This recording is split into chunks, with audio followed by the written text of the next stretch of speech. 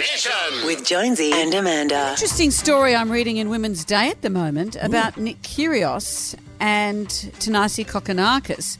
Are they going to have a baby? Well, no. According Is it Chris to Brown's baby? According to Women's Day, the Special Ks, as they're known, are going to take on Hollywood.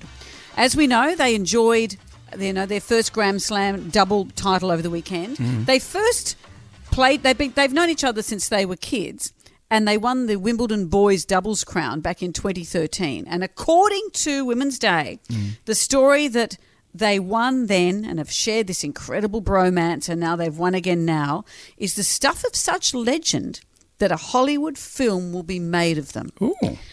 And the source said their tale could, quote, easily become one of the greatest sports stories of all time. Ooh. So, we've had some big sports stories. Yeah. We've had Chariots of Fire. We've had The Blind Side. Remember The Blind Side? Was great. Invictus. What about Million Dollar Baby? Incredible. What about Rocky? Emotional films. So I'm imagining the story of these two guys, Nick Kyrgios and Thanasi Kokkinakis. It's going to be an incredible, beautiful epic. In fact, I've got some of it here. Do you want to hear it? Sure. I would say that we've created probably the best atmosphere that this tournament's ever seen, to be brutally honest with you. Obviously, Ash is a hell of a player, but I think the ratings speak for themselves. People watch my matches. Everywhere I play around the world, the stadiums are full for that reason.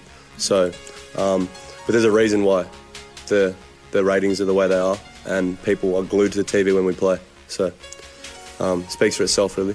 It does speak for itself. It sounds like he's going to love it. I'm going to... It's going to pack out cinemas everywhere. As if.